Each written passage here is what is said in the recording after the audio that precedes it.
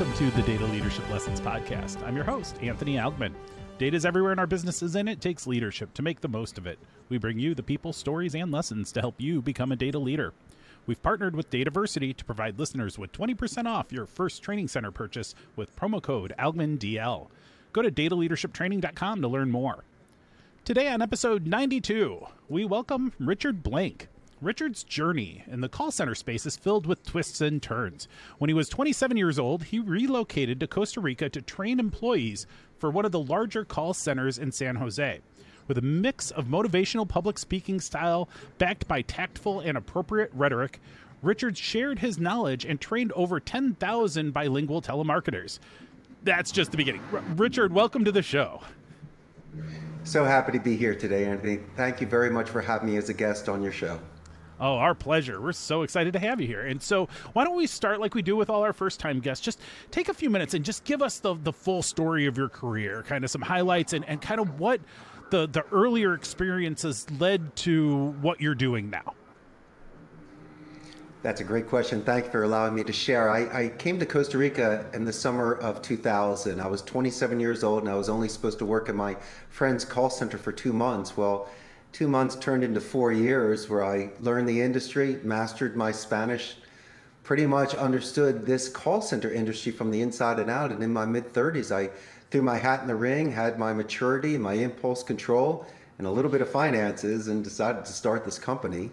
We're on our 14th year, currently at 150 full-time agents, and I'm having a great run. So if anybody wants to take a chance in their life and go for it and have some long odds that can actually hit, mine's a definite story to share. That's awesome. So call centers can mean a lot of things. There can be incoming calls, there can be different customer service lines and outgoing calls and telemarketing certainly as well. What kind of call center business do you have? Okay, well, we are a dedicated center, so we're not mixed or blended. Every agent works only on a specific campaign. They are bilingual and college educated. We work with both outbound and inbound support. I can do lead generation and appointment setting. We do hot lead transfers for sales, inbound customer support, even back office non-voice support. So it really all depends on the sort of needs that we can fulfill for the client. And also in Costa Rica, we have an incredible skill set here. The most neutral accent, democratic society, no standing army, 95% literacy rate. And companies such as Amazon, HP, Intel, and Oracle are here, Anthony. So we do pack a punch. In just a couple hours direct flight, you could be down here in beautiful Central America. Yeah, it's not bad weather either. I'm from the Chicago area, and so I mean I could kind of say that about anywhere but here. But like that, you make a compelling argument for the location for sure. So how did I guess there's so many questions I want to ask about your current business, but I want to understand your transition a little bit more. So you had the opportunity to go down there. You were working with a friend or colleague's business for a period of time, learned the trade clearly, and then went out on your own. And so how can you talk a little bit more about what that process was like, or how you had the idea to say, I want to be an entrepreneur and do this versus what you've been doing previously? Sure. Well, prior to Costa Rica, my favorite class in high school in Northeast Philadelphia was Spanish. And so when I graduated Abington in 91, I went to the University of Arizona and doubled down on Spanish and communication. Interned for Telemundo during college and worked for the importers of Corona post-grad. So I was always getting a return on investment on my second language, working in sales and public relations. And so really it was just a seamless transition into moving abroad. Now, if you can get past your parents' guilt, you can live anywhere in the world. So I had to get past that. But when I was here, I was embraced. Knowing the second language, once again, respecting the culture, knowing I was a guest here and embracing everything that I saw, it was very easy for me. But it was the first time I ever saw what a call center looked like on the inside.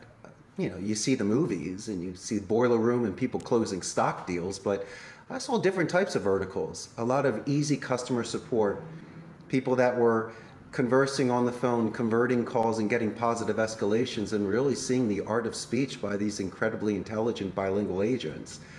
It wasn't difficult for me to start the center. You hire specialists in the IT department, accounting, and your attorneys, but what I was able to crack the code was empathy. While I was sitting with the thousands of agents and training them throughout the years, I got to hear the gripes and the good and the bad. And it's very easy to instill dignity and to give job stability. And if you do not show these things and do not show that sort of support and stable foundation, people just won't come back. So I was able throughout these years to be able to be very selective of the campaigns that come in, not to compromise ethics values, given the proper onboarding and training, and especially second language support. And by doing so, I was able to get this sort of positive reinforcement from the agents and find ways to delegate and promote and to be able to scale and expand. And as long as you know somebody's name and you break bread with them and you show them the sort of appreciation and acknowledge the hard work that they do, it's going to come back in kind. And so a lot of the comments and compliments that I get is the fact that I do know somebody's name and I do take the time to build that relationship. And so that would be my CEO cracked code that I could share with any sort of entrepreneur or somebody looking to start a business. A title is just a title. And if you walk around with that on your shoulder, then it's going to get knocked off. The greatest thing that you can do is to put yourself in the shoes with those with whom are working with you. And as I mentioned before, extend that sort of empathy to be able to get that in return. And that's good advice for any business owner or manager, any industry. I mean, that's just, excellent leadership advice for all of us, because that really is at the foundation of building successful organizations, teams, businesses. It really doesn't matter that anchoring on empathy, and it's not empathy as a tactic, it's empathy for the sake of empathy, because it's the right thing to do, it's the right way to be, and it's a more rewarding experience for the people working with you and for you, that it leads to a better daily life for the people everywhere when you have that kind of relationship and an approach to how you're growing any kind of team or organization. We must take into consideration that there might be some outside factors that are happening that are not work related that may affect their performance. And so these individuals are taking care of their families and have very large responsibilities. And it's not saying you give someone 100 chances, they have to follow the labor laws. But there are certain ways to reset somebody, to allow them a quick timeout, or find ways to recharge their batteries so they can conquer any sort of challenges that they may have outside the office. So that's where my empathy goes. As an owner, you have leverage. You can hire, fire, or make or break. I choose the former. It's very important to keep momentum and add wind in people's sails. Yeah, adding wind in people's sails. I really like that that statement and that sentiment, because that's really what you want to do. You want to propel them and give them strength, give them an ability to move forward, and literally and figuratively, I guess. And I'm just thinking too, like, your words strike a little bit deeper, I think, for all of us after the last few years. Like, whom among us hasn't needed a moment in the last few years with the pandemic and with all of the craziness in the world right now? If you haven't, you're in the vast minority. And so I think having a little bit of compassion for one another's journey, both as a professional as well as just a person, and through their families and entirety of their lives, is certainly an important consideration, because we don't run businesses in isolation. We run businesses as part of the fabric of the human experience. And so, I definitely appreciate, that philosophy.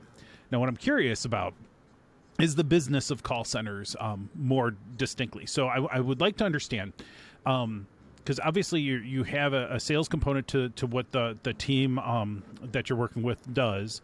And do you focus exclusively on like telesales? I don't know the right terminology necessarily, but is it all phone based, or do you do email campaigns? Do you do web stuff? Do you do internet advertising? Like, what is the nature of the complete business that you have?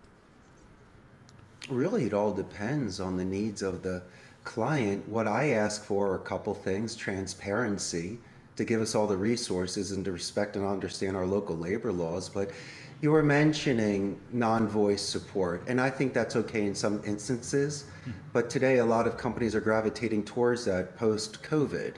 So it makes it a little more challenging for the outbound prospecting agents to have higher contact ratios. But still, we're capable of doing some additional due diligence on a website or a LinkedIn profile to custom make a voicemail, an email, or potentially when you speak to somebody showing that you actually have some active interest. But one of the disadvantages you have of only having that sort of non-voice communication is that you are not able to upsell a client. You may not be able to retain them, get a referral, or in the best and worst case scenario, get an exit interview. Some feedback on areas in which you and I may improve, or what our competition had done in order to earn their business. And don't tell me that when you're frustrated, all you're doing is pressing 0 and saying, I want to speak with somebody. Even if it costs you a little bit more by making an airline reservation, or that you have to stay online because of a queue that could keep you on hold for 20 minutes, it might pacify you. And so my suggestion for companies is to give people options, because like myself, I'm old school. I'd like to build a relationship with someone at your organization. I'd like to have someone understand my account so I don't have to repeat it all the time, and potentially get a first call resolution. And when you're speaking with companies, the greatest thing you could ever do, Anthony, is give a positive escalation. If I have a great experience with a gatekeeper before being transferred to you, I will mention it verbally, and I'll also do it in writing. So if I happen to call your company back, this individual will thank me for that compliment, add steam in my momentum, and potentially give me more company culture that I could use when I speak with you again. So it's not like trying to be clever or finding ways in order to manipulate a conversation. These are the sort of things that you and I grew up with, raised by our parents and grandparents, by just showing active listening and engagement and being sincerely interested in the well-being of the client.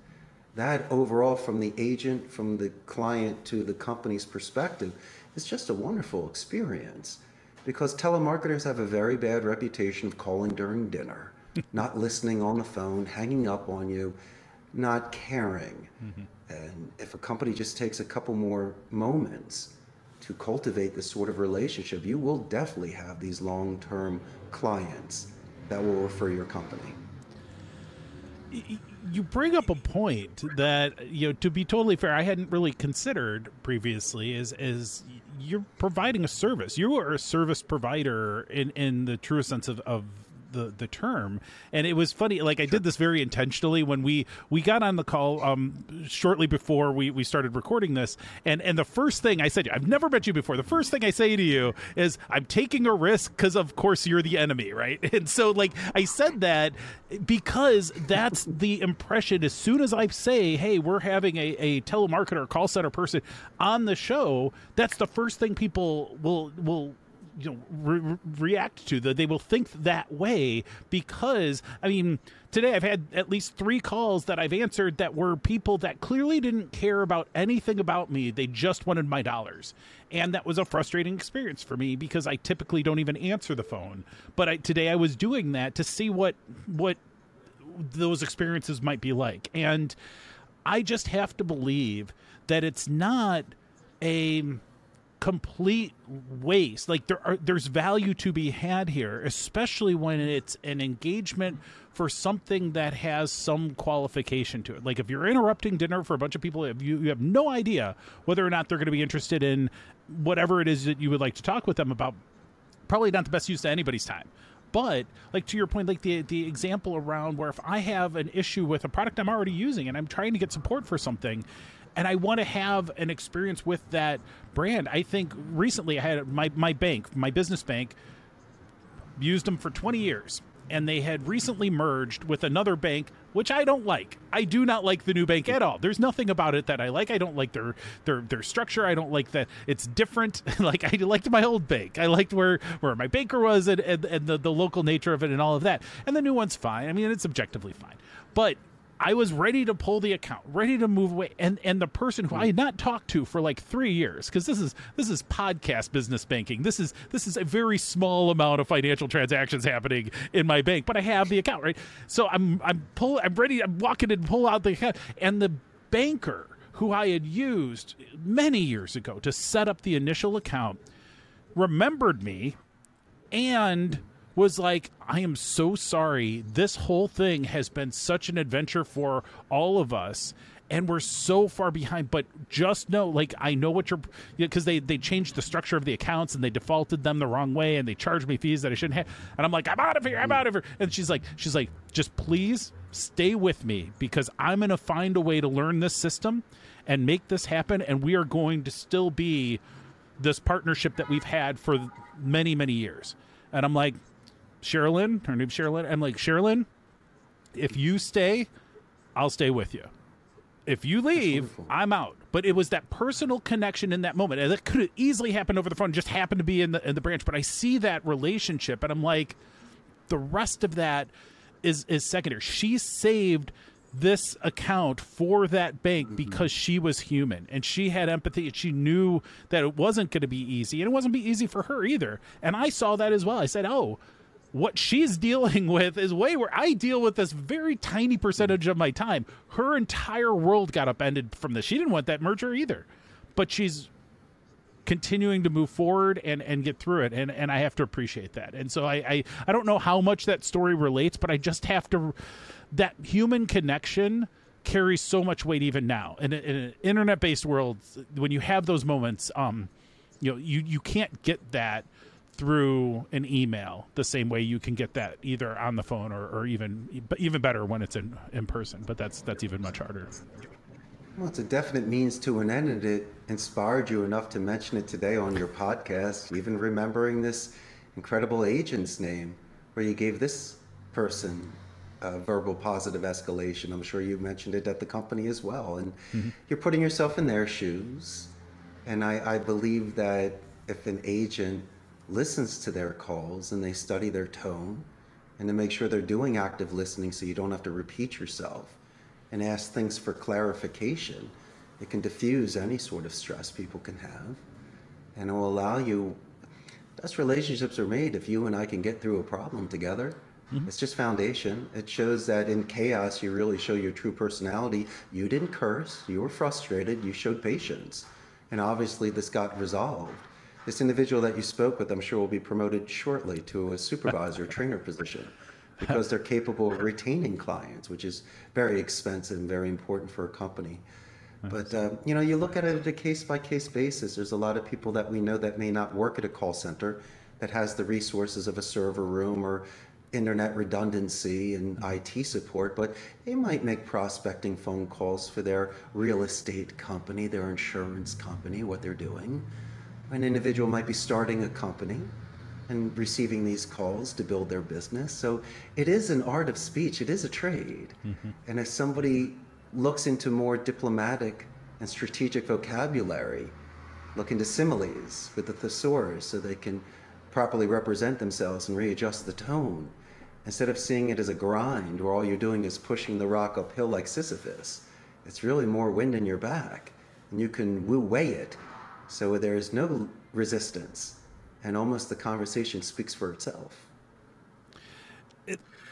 I like the way you approach this, and the more we talk, the more I realize just how applicable these skills are to all of us. I mean, we're all, to some extent or another, in the sales business, but really, thinking through when we have a unmet need or something that we are appealing to someone else to help us with, whether it's a sale, whether it's a support for a project, it could be a lot of different things. These techniques or this approach, because there's an approach and there's techniques, there's a philosophy behind this, but how do we start, like when you're training up, because I imagine you're bringing on relatively new agents from time to time, like some people that maybe not have had prior experience. What kind of advice do you give them, or how do you start to coach them into the right mentality to take on these to take on these calls, and what might my audience take from that? Like, what kinds of things should we be thinking about? If there's a few things that if we are engaged in these calls, and maybe we're independent consultants trying to find data strategy business, or we're trying to appeal to executives for funding for our department, or we're trying to have conversations with our superiors in our organization to try to get our team promoted or try to get our team recognized for something that they have done.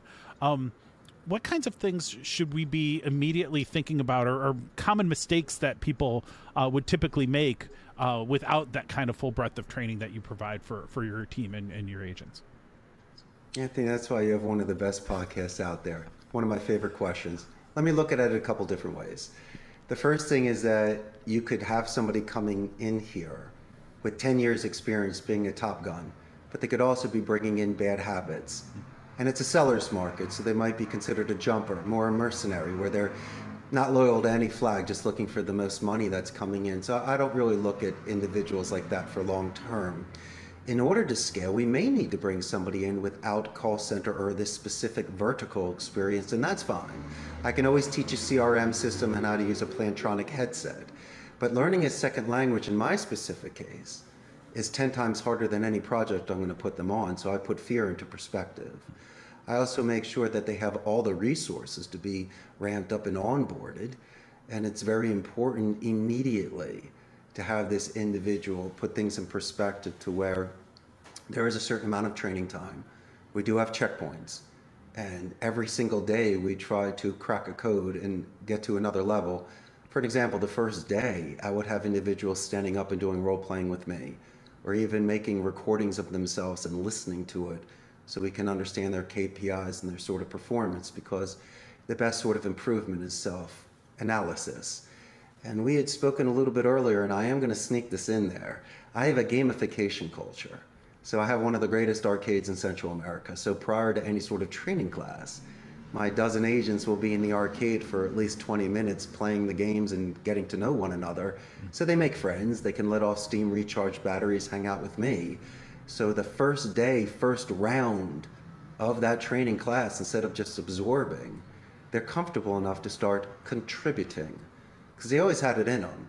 You and I just need to unlock that sort of comfort level for them in order to understand the synergy of this call center, of the support, to be able to build upon that. And as long as the client gives us the script, the rebuttals, and I can review it as well, and discuss very realistic metrics with them, even compare apples to what they're doing at corporate, or even if it's a brand new pilot project, just to have no surprises. So we can just share our resources collectively and pretty much do what you're doing at headquarters. It's just more virtual. And most people are going work from home anyway. So what's the difference? The only thing is I'm not in Chicago. But that's disappointing, because a call center environment, it's a very social environment. And a lot of the agents would feed off of each other's energies, like in the gym or on a sports team. And so even though the isolation affected them, they're saving money, they're saving time, and they're spending more valuable time with their family. We kind of lost a little bit of the brick and mortar essence of what made call centers very special. And best friends are made here. People have gotten married through a call center. And this is where they sometimes spend more time here than they do with their own families. And it's a great chance for all of us to be able to feed off of that collective energy. And so I guess that would be my only suggestion if somebody was planning on onboarding a brand new project, to at least have something on site for a period of time, for that sort of relationship building and that sort of company culture to be built prior to sending people off to do things virtually. Yeah, I have to agree with you about the energy of a room, of having certain environments where you feed off of the others that are doing a similar thing. And I can understand how a call center would be able to be conducted remotely, and that may be fine. And I think your approach here is kind of the same thing that I think we're resolving towards in the new normal of post-pandemic life, is that there's going to be a lot more remote work no matter what. But if we can at least kind of realign, kind of from time to time get together and re-hone those blades, reorient towards that energy that we were normally, enjoying every single day. Maybe it happens less frequently, but maybe there's a happy medium between the benefits of working remotely and that energy and consistency you get when you're in that same room, and the amount that you learn. I've just learned for myself, and while I'd be the first advocate for my team to have flexibility on where they're working much of the time, I find that I feed on the energy of the physical environment. And I'm maybe I'm old school, maybe it's a generational thing, but I really would prefer to be among people every day at the office and then among my family in person at home. And I learned long ago that I didn't want to be a road warrior because I didn't like having the remote relationship with my family. And I think that it can also become a degradation at the workplace as well. And I could really imagine in the call center, even when you have the recordings, even when you have the KPIs, even have all the training, being able to listen and talk through a challenge with someone or say, oh, this call really surprised me. How could I have handled this differently, and really interact in that human, direct, face-to-face way. I think that's really it's an interesting thing to think about the parallels for all of our organizations and teams as we think about those dynamics. I just have to mention, too, because you mentioned your arcade, and we were chatting about this before we went live on the show. But if you're listening to this show and not watching it on YouTube, but if you're listening out there, listening to the audio-only version of the podcast, behind Richard is the best background I've ever seen, and it's not a fake background. It's a real background. He's got this beautiful neon-lit Rockola jukebox, and it is just beautiful. And so can you talk, just as an aside, can you talk for a moment on where that interest lies? Because you own several of these machines. How did that all fit together? Why these? Why is that your thing? Because I think they're amazing. My favorite topic. Thank you so much. This beautiful machine that's behind me, if your audience can see it, she's a 1961 Rockola Regis. I have 6 jukeboxes. I have some Seabergs, Wurlitzers, and Rockolas. And I go treasure hunting down here. I have 13 pinball machines, 6 retro arcade machines, and also an air hockey table. Fortunately for me, I have this space at home and at the office, so my collection turned into an obsession. But I grew up in the 70s and 80s, and the arcades back in the day were literally the place to be. You put your quarter up on the marquee, you waited to play Asteroids, and there you go. That's where you made all your friends, and hopefully $5 could last you a weekend. But for me here, most people, these arcades go out of business. They're just sitting in bodegas or somebody's garage, and they're willing to let them go for just a few $100s. Now, one man's trash is another man's treasure. I love restoration. I know the value of these. And as long as I'm able to take care of them and put them in an environment where they could be used and appreciated, I couldn't agree with you more. I mean, what people used to do back in the 50s and 60s and 70s with these machines, I mean, they're built to last. They have a style. You know perfectly well our parents fell in love in front of them dancing. And I also know that certain machines have energy.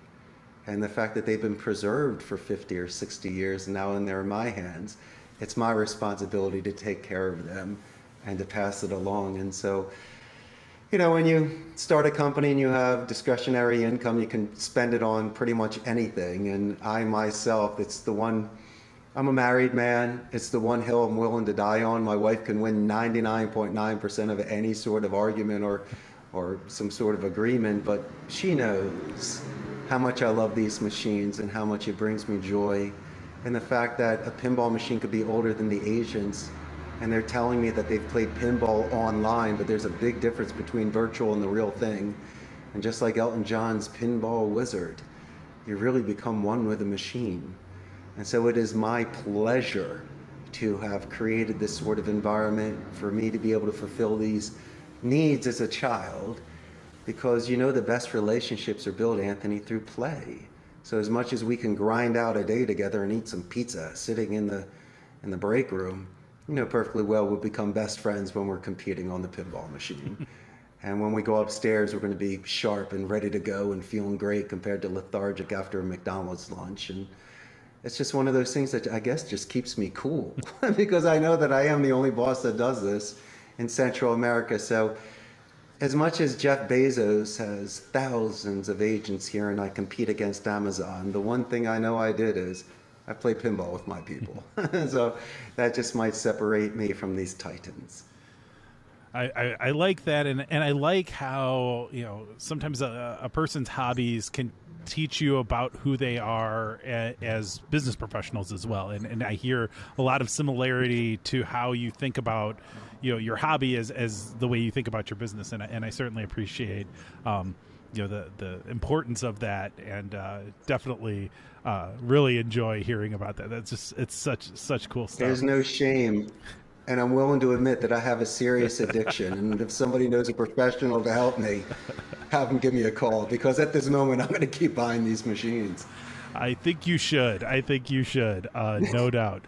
So I want, before we go, well, we still have a couple more minutes left. I'll bring it back to the professional Sure. sense for a little bit.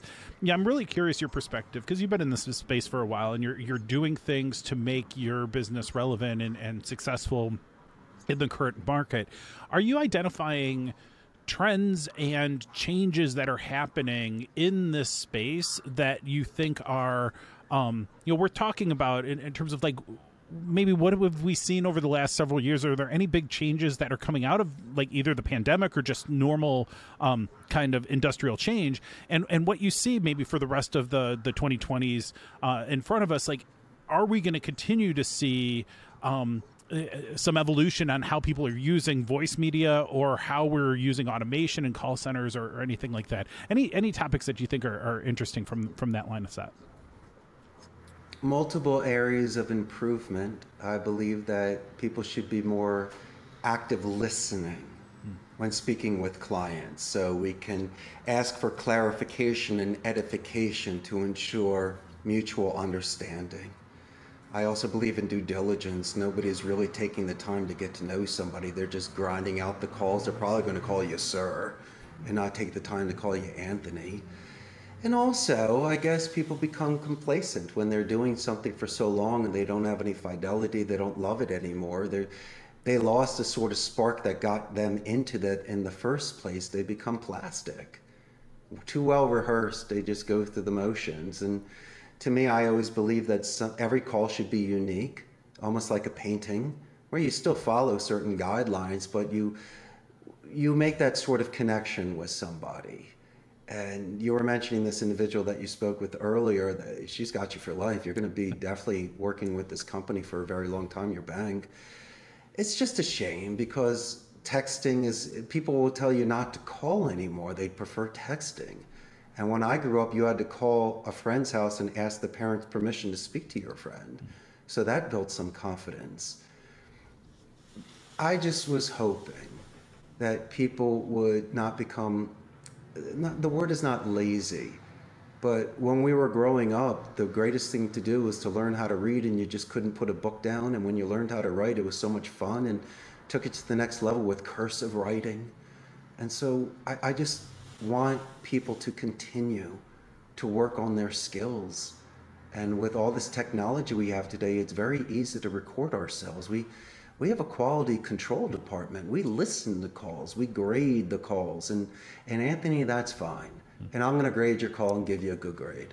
But you know that I would be most excited is if you showed your soft skills, which you have and I have in abundance, where you do mention somebody's name that assisted you. You talk about a promotion or an anniversary or just something that you saw on a website which differentiates yourself from somebody else.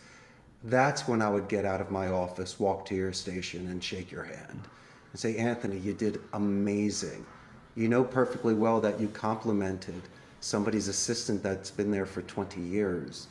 And you know they're going to be taking us into consideration prior to a contract just because of the good faith that you showed.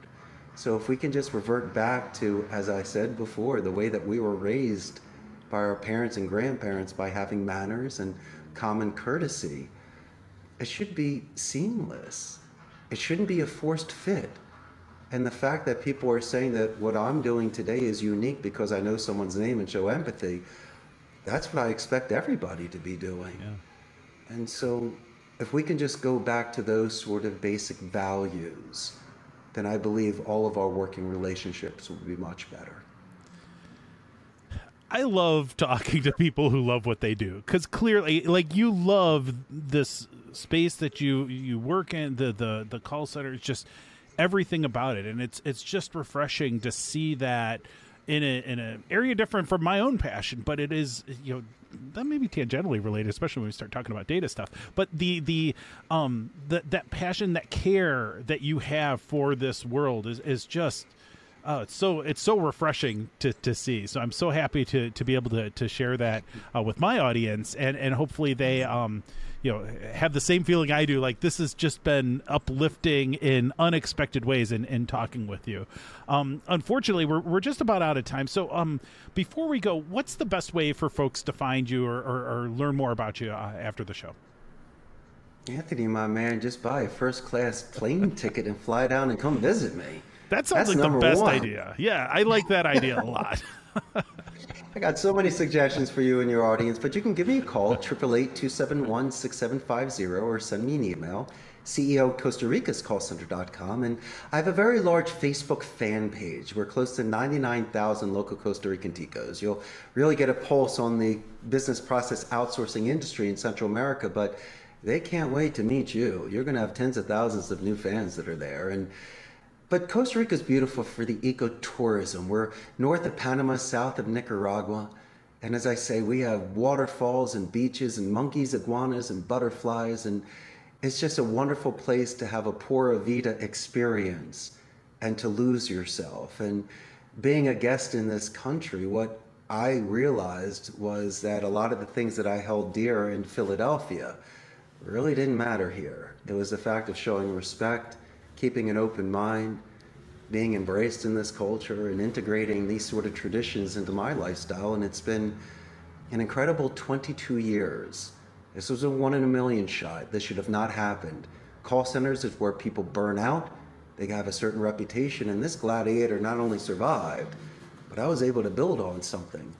And I still have the same structure as a call center. My only difference is empathy and breaking bread.